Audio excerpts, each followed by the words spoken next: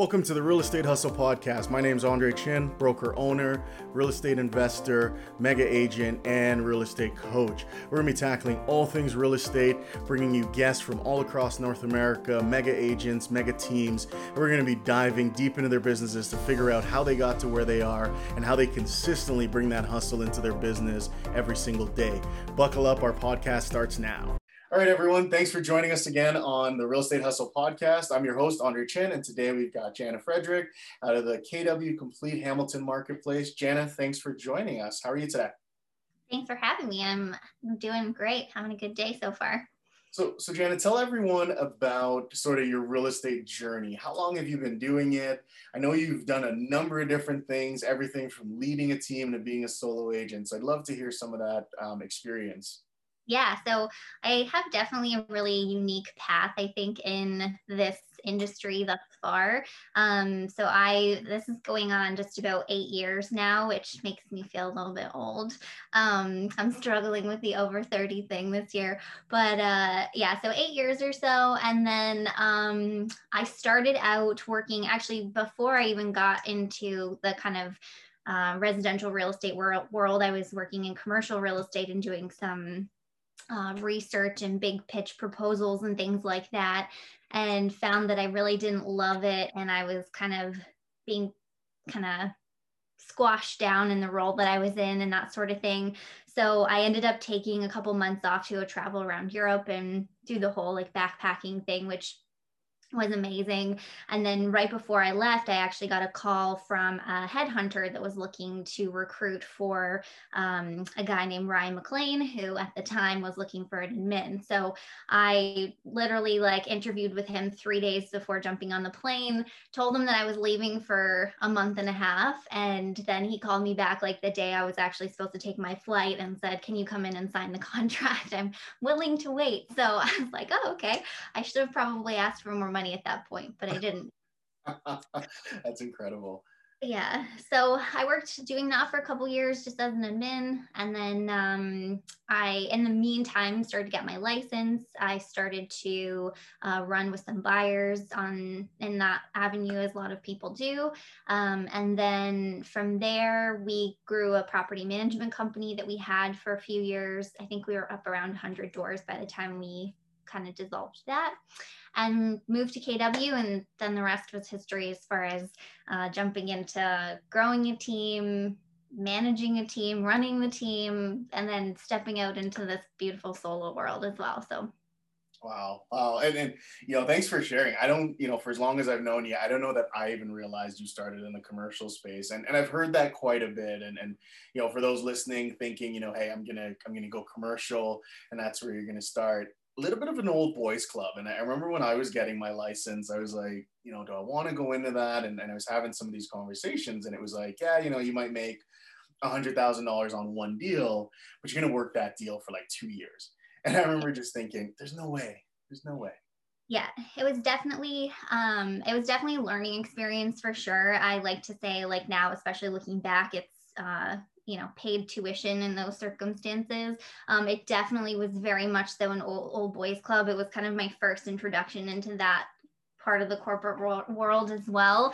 It wasn't the right space for me. So when you took the admin job, were you licensed at the time and thought, I'm going to take a step back, or what made you kind of go in that direction? So I actually took the admin role with the prerequisite that I was going to get my license. So what had happened when I was in the commercial sector is there was a crew of younger guys that were in the research department with me, and they all were getting their license through the company, and they really didn't. How can I say this politely? They effectively told me no, that I couldn't do it. So that was one of the primary reasons I left. So when I did take this other role, the kind of must was that I was going to get my license in the process. Got it. And that's, that's super interesting because when we talk about real estate, and so 8 years in, you're in sort of the 5% category of everyone who gets their license. We haven't really talked about that much on the show, but the majority of real estate agents don't actually make it to year 2, yet alone year 5. let alone 8 or 10 or anywhere past there. And so what would you say kind of led you to this point of being in real estate as a career for this long? So first of all, I just really genuinely love it. I think that the opportunities it allows you to create not only for yourself but your family, the people that you work with, your clients, everything like that. It's just there's so much incredible. There's so many incredible ways to kind of impact the lives of people around you. So that for sure is one thing that's kind of pushed me further in this process.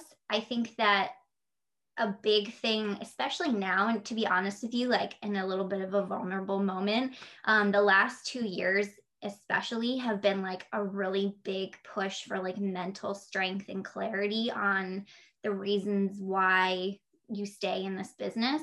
I had a good successful year last year, and it was also a constant like slog to kind of keep your mindset strong and to kind of keep those limiting beliefs at bay, with not only everything going on in the world, but as we both know, this business can be very high on rejection. And so if that's something that doesn't necessarily go smoothly for you sometimes, or you don't handle it well, I can't say that I'm like that personality type that just like lets it roll off my back totally okay. I tend to struggle with it a little bit more. So trying to kind of like reframe my mindset, that's something that's been a huge project of mine in the last couple of years. It was just I've been getting really big into like neurolinguistic programming and all that stuff, and really kind of building my own tribe of people. And I think that's something that's really important. So you're heading into the mindset and the transformational coaching side of things. Is the goal to sort of do that with realtors, or is this just, self-care and learning on your own? So I think that in my like infantile phases of discovering this, I think I was like, yeah, I want to be a coach, right? And I think right now the coaching space in the world is like there's coaches everywhere, right? And I think that's something that's always been really important to me. I've kind of always felt like I have that little bit of imposter syndrome, and I know we've talked about this before.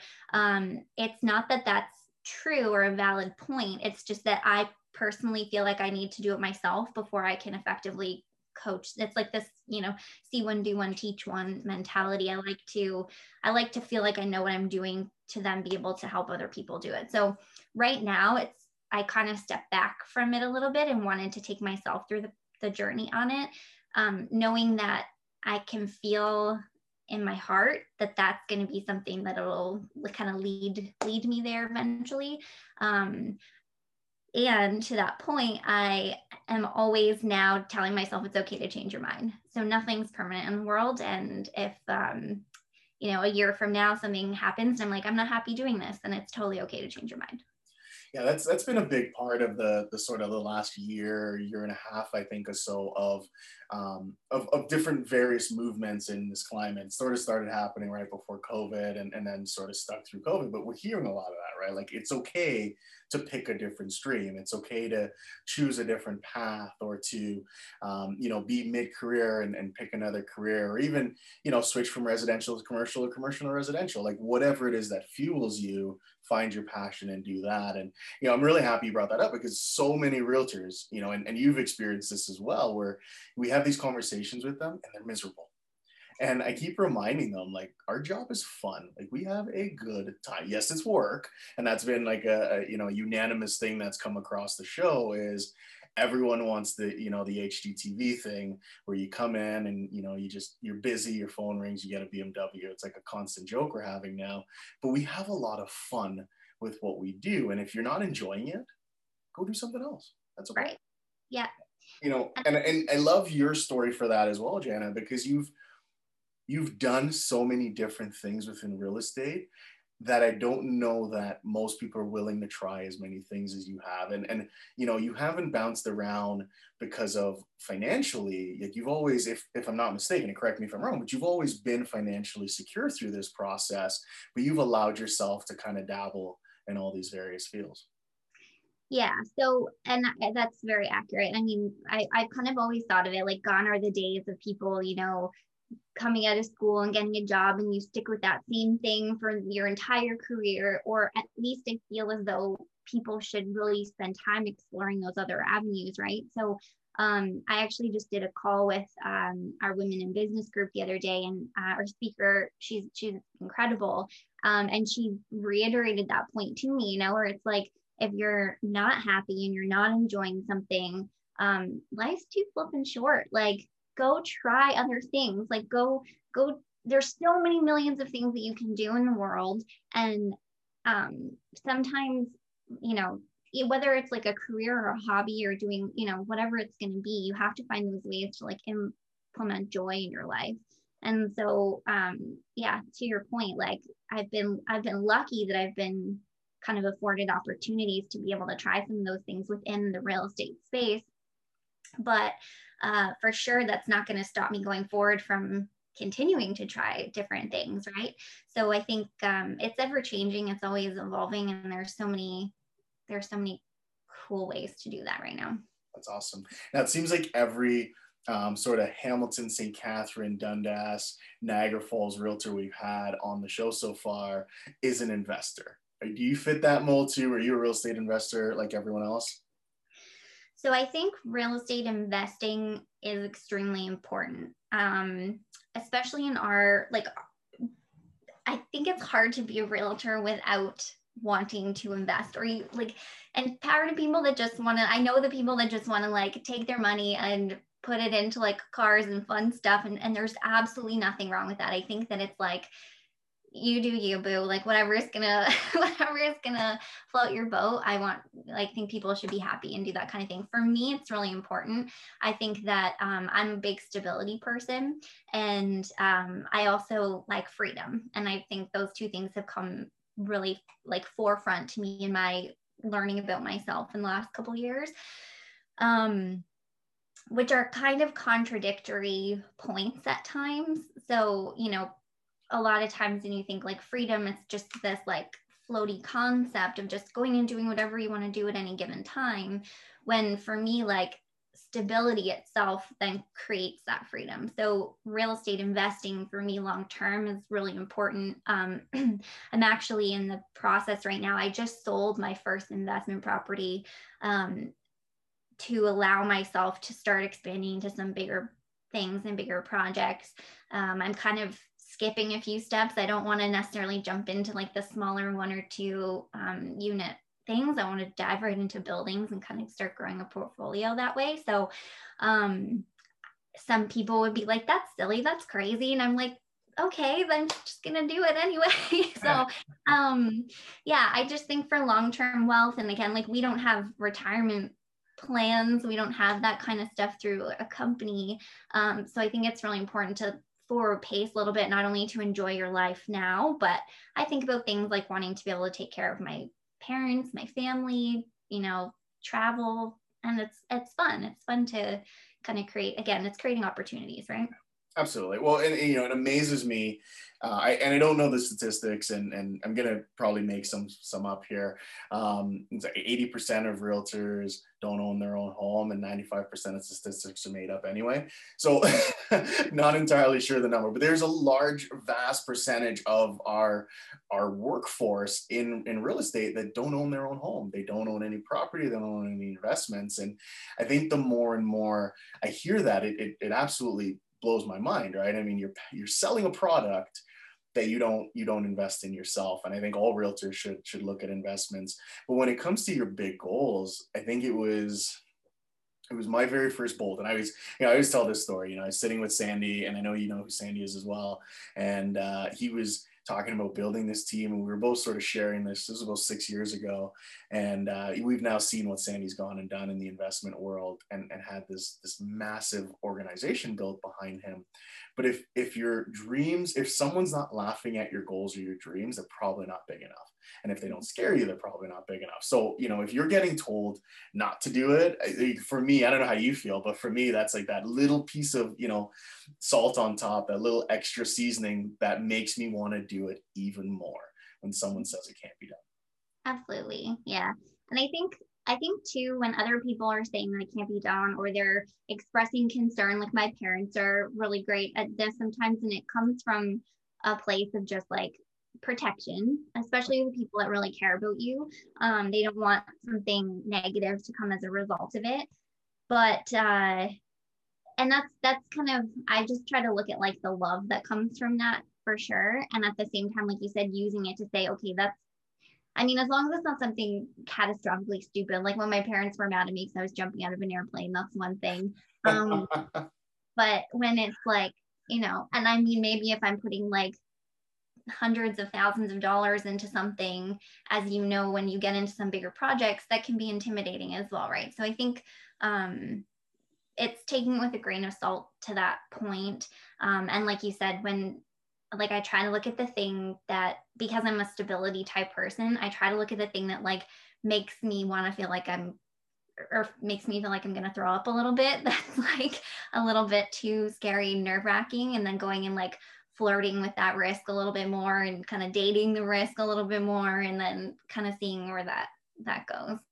That's awesome. Well, and I mean, you know, you're right. Like parents and friends, they got to try to protect us, right? And I used to always use this sort of with the first time home buyer, and then the parents come. I'm sure you've had this happen, right? You're doing this deal and it's great, and then mom and dad show up to the house and they just completely railroad you, and they bash the house and everything else. It's sort of the same thing, right? Like if you do this investment and mom and dad don't say, hey, be careful, and then the investment goes belly up, they're gonna feel as though they didn't do enough to protect you. And we all go through that, right? I mean, for me, very early in my career, and mom, if you're listening, I'm sorry. My mom said, go get a job. She was like, what are you doing? Like, why did you do this? Like, go get a job, like cut it out, right? And I always kind of stuck with it and said, you know, I'm going to ride this out and see where it takes me.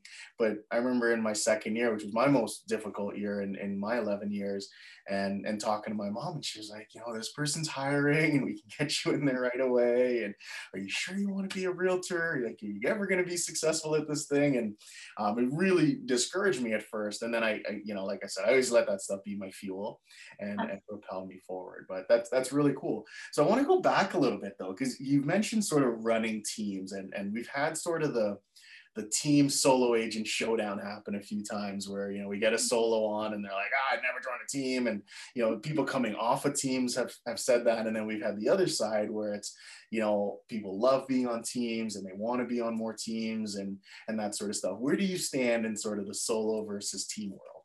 Yeah. So to be honest with you, I truly love both avenues for different reasons. So I think that, like anything, and again, it's something I've really been specific about listening to with myself in the last year, you have to genuinely like be in alignment with it, right? So if you're going to be on a team, it's because you believe so wholeheartedly in the vision and the values of the team, and you see the value that is there like offered to you, and you're also willing to contribute and bring value in return to the team. Like it has to be a fully in alignment thing. And I think where people have a hard time with teams, or when they step off of teams and they're like, I'll never join a team again, or they're so bad, it's because they've not, first of all, the alignment wasn't there to begin with, and they didn't do their research. Maybe I'm a big like extreme ownership person, so I like to put a lot of that back on the person. You know, I think that that's a big thing. You have to do your research. You have to make sure that you're fully compatible with everybody. And then on the flip side of that, on the solo agent side, it's no different. Like you have to really want the drive for yourself. There's a lot more like self-motivation involved. It's definitely a lonely world being out as a solo agent sometimes. So you have to be a lot. I actually had a conversation with Susan Corcoran the one day, because I was saying that I was like, I do miss a lot of aspects of being on the team for like you know, community is important to me, having the people, your tribe. So I missed that from being on the team. And she had said to me, you know, if you're not in a space where you want to be on a team right now, then there's nothing stopping you from going out and creating your own tribe outside of that. Like create your own group of people that are other solo agents that, want to get together every week and talk about their goals, or who you can call a couple of times a day, different people to brainstorm things. Like, you just need to be a little bit more purposeful about creating that for yourself. So like that. And that's simply put. I want to circle back because I heard extreme ownership, and we've talked about that before and what that means, but a lot of our listeners probably have no idea what we're even talking about. So give me sort of your Cole's notes on what you believe through extreme ownership. Yeah, so extreme ownership for me just really comes down to the fact that I control and am responsible for everything in my world. I really have a hard time with the victim mentality, and we all catch ourselves going into that space all the time. It's so easy to slip into like the woe is me, and why is this happening to me? I'm a big like Tony Robbins advocate as well. So the whole like life happens for you, not to you thing. Again, it comes down to just mindset and your perspective. With the extreme ownership, it's effectively just that. It's owning every single thing, every single decision. I had a conversation with somebody once where they said that a team member left, and I said, well, what did you do? They were like, what do you mean, what did I do? And I was like, well, what did you do to make them leave? And they were like, well, I don't think anything. And I said, but there's something, because sometimes people just leave on their, you really can't control other people's behavior. But what I was trying to do with them was kind of like switch the conversation and be like, is there a place where you can grow or improve, or like add additional value, or contribute something else, or have a different conversation, in order to kind of like take that ownership back to yourself, to then impact or help other people better. And I love that you said that. I tried, and again, Mom, I'm sorry if you're listening. So I tried doing this with my mom, and I believe in it as well. And the example I always used is, we get rear-ended, right? And I'm sure everyone at some point will have someone tap their car or back into them or something, right? It's just the nature of driving. And they always say, that's that person's fault. They hit me, they drove into me, whatever it is. And I always say, well, what's your DNA in that, right? Like, how did you get there? And they go, well, I didn't do anything wrong. I was stopped and someone hit me. And I go, well, did you have to take that way home? Did you have to drive on that street? Did you have to, be in that lane? Did you have to go that way? And you see them pause, and you kind of see them go, it's an interesting way of looking at it. And so even in tragedy or in casualty, someone hits your car, you still put yourself there. And I think that's sort of the simple message of extreme ownership is, you have to own your part of whatever's happening. Now, it might not be your fault. It might not be entirely it. Yeah, that person drove into you, or they were playing on their phone, or whatever that is. But you still put yourself in that position to be hit. And I think that's a really great point. It's something I read about almost 3 years ago now, and started implementing right away as well. It's like, and if you do that, what I find is that victimhood goes away, right? The woe is me, and oh my God, someone left, or whatever it is, it just goes away. Well, you switch from like a problem mentality to a solution mentality, right? So I agree 100% with what you said. And I think that, and it also comes down to your reaction about a situation, right? Like you can't always control, every little decision. Well, you control the decisions that you make, but like you said, if you're driving down the street, like if that was the same way you go every day, your chances of being in that location are pretty high. But you can control your reaction to stuff, like even something so small as that rear-ending example, if leaving enough room in front of you so that if you see that somebody's not slowing down, you can move up a little bit. It's all that like defensive driving stuff. There's always these little things, right? And I think that's part of it. And to your point about, you said it's not your fault and things like that. There's a really good video, fault versus responsibility. Will Smith, I think, does it, and it's really interesting because it's, things might not be your fault, but they could be your responsibility. So, and there is a difference, right? Exactly. Yeah. No, I love that. And that's awesome. Thank you for sharing. Like we haven't dug in, as much into the mindset side of stuff. And I know you're going through NLP. And so for anyone listening, NLP means neuro linguistic programming, and it's, study of the mind and that sort of stuff. And there's a lot of agents that are doing this now, whether to do coaching or to not. So kudos to you for doing that. That's really cool.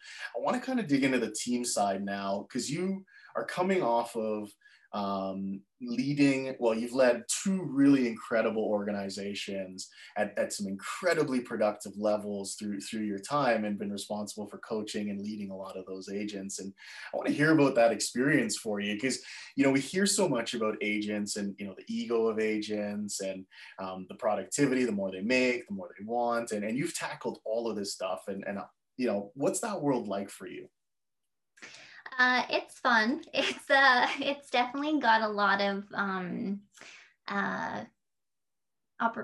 growth potential opportunities. Personally, I think that I learned so much about myself in that process, to be honest with you. I loved every part of every experience that I had with both of those teams. The people are just absolutely incredible, and I was given a lot of I was given in both circumstances, was really kind of in a position where I was kind of given something and then really had to spool it up fairly quickly. In my first environment, that was because there was a lot of team dynamic shifts that happened very quickly. The team lead needed to step out of the role. We had agents that were all brand spanking new, and trying to get those people into production and everything. Especially when you're considering not only just like, to me, it was never just like a number on the board of how many deals we were doing. It's like, they need to pay their mortgages. They have like families. We have to, it's not just about the GCI goal at the end of the day. And I think that was something that I started to really learn about with my first team, was people's kind of their why for why they're doing it, trying to implement that into their business. And then the second group that I worked with, the biggest thing I took away from that with them was that we have in this industry this idea that it's like, if you're on a team, for example, you as a team agent have to have the same goal as the main agent, let's say. Right. And that's not necessarily true. Like, everybody is an individual, and everybody has different goals. And where things start to go awry is when you start to push someone else's goals on to the other people. And where someone could be like, I just want to do 24 deals a year, take a couple months off, and I'm good with that. Like, they're totally fine. Whereas somebody else is like, no, I want to sell 50 houses. I want to make, X number of money. I want to work every day. I don't care. Like, I don't care about overworking. I just want to like drive. And that's awesome too. But you really have to meet people where they're at and like coach them where they're at to those goals. Right. So I think that's kind of something that's really important, I think, when we're talking about teams and specifics these days. That's interesting. And I mean, I like that you said that and talked about, the person's goals. I think as a rule of thumb, taking the time off and doing all that stuff, I like to call it, have a minimum standard, right? So here's, if you're the team owner or whatever, you're leading the team, like here's the minimum I'm willing to accept. And then is that in alignment with what the other person wants to do, right? So if your minimum standard is higher than they want to do, they're probably not a good fit for the team just out of the gate. Right. Yeah. And just being clear about those expectations up front, like being clear and then withholding the standard. And it's so hard because as like a team lead, you care about the people and you like them, right? So if they don't hit something, not only is it really easy to like let the standard slip, but you have to get really intentional about having the conversation with them as to why. So is it that they just really aren't interested in hitting that goal? Maybe that goal is not that important to them.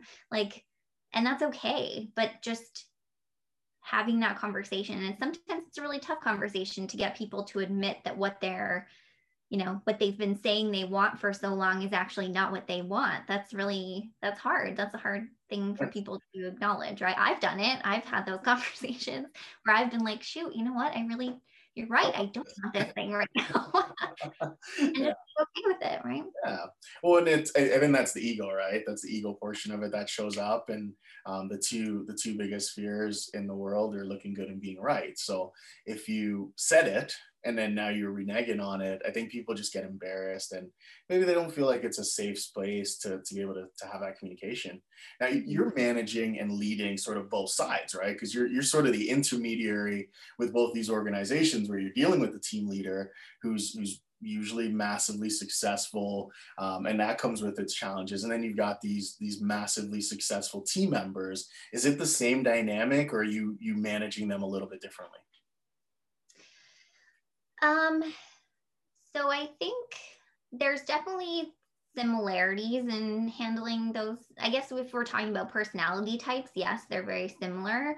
I think when we look at like disc profiling, for example, some of those really high producing people can be really high D, like driver personalities. I would say that like by nature, that was not my strong suit initially. But it's funny because a lot of people who like meet me will be like, oh, I totally thought that you were a higher D personality. And it's like, well, tricked ya, huh? But it's, yeah, I think you have to, it is challenging. I will say the challenge in that opportunity comes from managing the rainmaker team leader's expectations with the team's performance and kind of being that, exactly like you said, that mediator buffer zone between them, because sometimes I find the person who is at that top level, especially if they're not in production or their brains work in a completely different way where it's just like super results driven, like go go go, and not to say that they're not like empathetic or caring people, because they are, but their focus is so big that, and they have so many moving parts sometimes, that when there's people that their job, they just want to like show up, sell a house every day. It's kind of balancing those two expectations that can be fun for sure. Yeah, no doubt.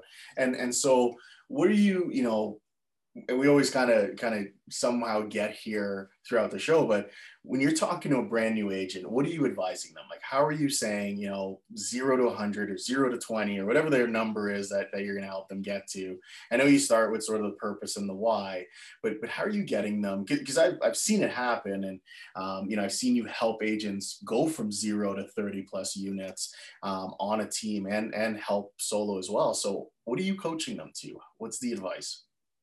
So, okay, I'll give you kind of two things. The first is really just focusing on basics and their activities, scripting, conversion, things like that. Because when it comes down to it, like we have to do certain things to do our job. It's just like we have jobs to do within our job. That's just part and parcel to it. So that's one thing. I think, and I've been kind of like doing a lot of personal thinking on this lately, but for me, really genuinely caring about them and everything that they're doing, they're caring about them and their world. When you're on a team environment, knowing that there's somebody there that's holding you accountable and who actually gives a shit about what you're doing every day can be very powerful and make that person want to show up. If you show up for them, they're much more likely to show up for you. So, and that's hard sometimes because like leadership can be lonely in that way, because you do pour into people a lot. And sometimes it can feel very, very frustrating. Or, again, this comes from some of my own like limiting beliefs. It's like, oh, they don't like me, or the stuff that I'm doing is not like helping them or whatever.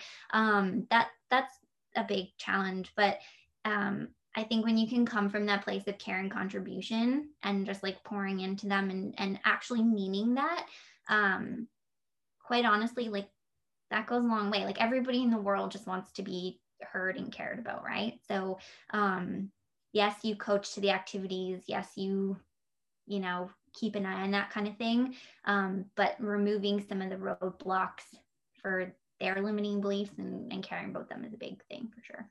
That's awesome.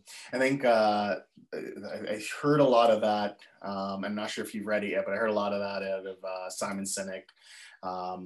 Leaders Eat Last.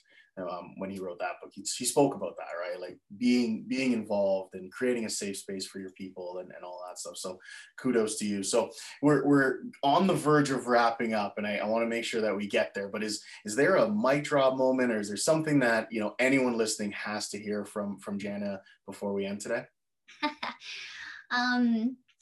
So I guess like two little things. One that I would say that's just, again, become so abundantly clear to me lately is really focusing on what is in alignment with yourself. So taking a good look at your goals, getting really quiet and getting that clarity.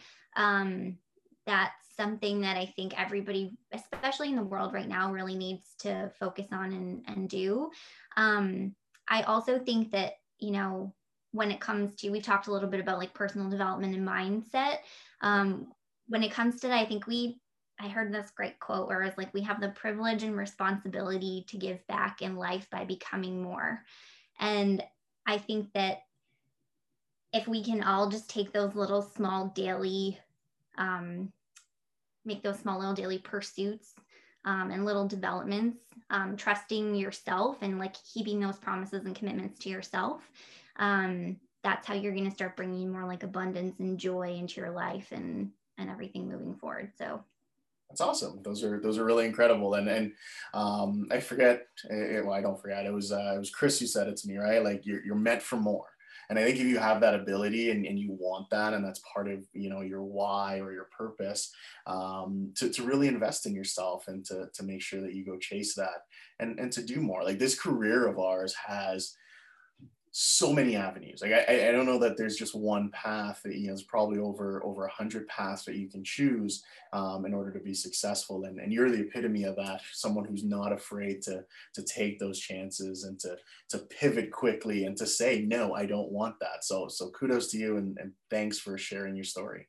Yeah, I appreciate that. I think people. I don't know. You're. Or was I actually didn't even just go with that? I don't even know I was just so listening to what you just said there. And that means a lot. I think, sometimes I get my own mic drop moments and it just completely railroads everyone. Yeah. I guess that's where I was going to go. I was just going to say, I think we forget sometimes that if we think of something, we can, like, it's meant for us. Like it's there. It's something that's possible. Our brain won't give us things that we can't do, right? So keeping that in mind, and like you said with what Chris said, like we're meant for more. We all can just keep pushing, right? So no, I love that. So if someone's looking to connect with you to maybe find out more about your story, or to maybe they've got a tough decision they want to make and they want to bounce that idea off you, what's the best place for our listeners to connect with you? Is that on social media or email? Yeah, so Instagram is pretty easy. So jannafrederick.realtor is my Instagram. Email is jannafrederick@kw.com. So either of those is great. And yeah. That's awesome. And any sneak previews into what's next? We always want to have our guests back, within a year or at the end of the year to kind of hear again, did you go and accomplish all those big goals? So is there anything major coming up outside of buying a massive apartment building? I didn't say massive, but it's on the list. Yeah. So right now, a big project or passion project that I'm working on is the Women in Business event. We're running them monthly right now. Right now, they're on Zoom, and I think everybody, we all have a bit of Zoom fatigue in our worlds. I can't wait to get back into doing these in person. It's going to be awesome when we can. So that's something that a gap that I'm really focused on filling within the city here in Hamilton, just creating a great space for female entrepreneurs to come and discuss, business growth and mindset and all of the things that come along with that. So yeah, that's the big thing. Awesome. Is that on Instagram anywhere, or how, for the powerful ladies that are listening, how do they find out about that? Yeah, so that account, I'm just going to make sure we didn't short form it, but it's womeninbusiness.hamilton on Instagram. We're going to be putting the recordings of what we talk about each month onto YouTube and subsequently like a podcast where they can be listened to. So you can go back and kind of rehear some of the stuff that was discussed. Yeah. That's incredible. Well, Janna, thank you so much for being on the show. Again, guys, this is the Real Estate Hustle podcast. You can find us on Spotify, Apple Podcasts. We're also online at the realestatehustlepodcast.com. And my name is Andre Chin. So, Janna, thank you so much for being here. It was a pleasure to kind of learn a bit. And we look forward to connecting with you again when you're back on the show next time. Amazing. Thank you so much.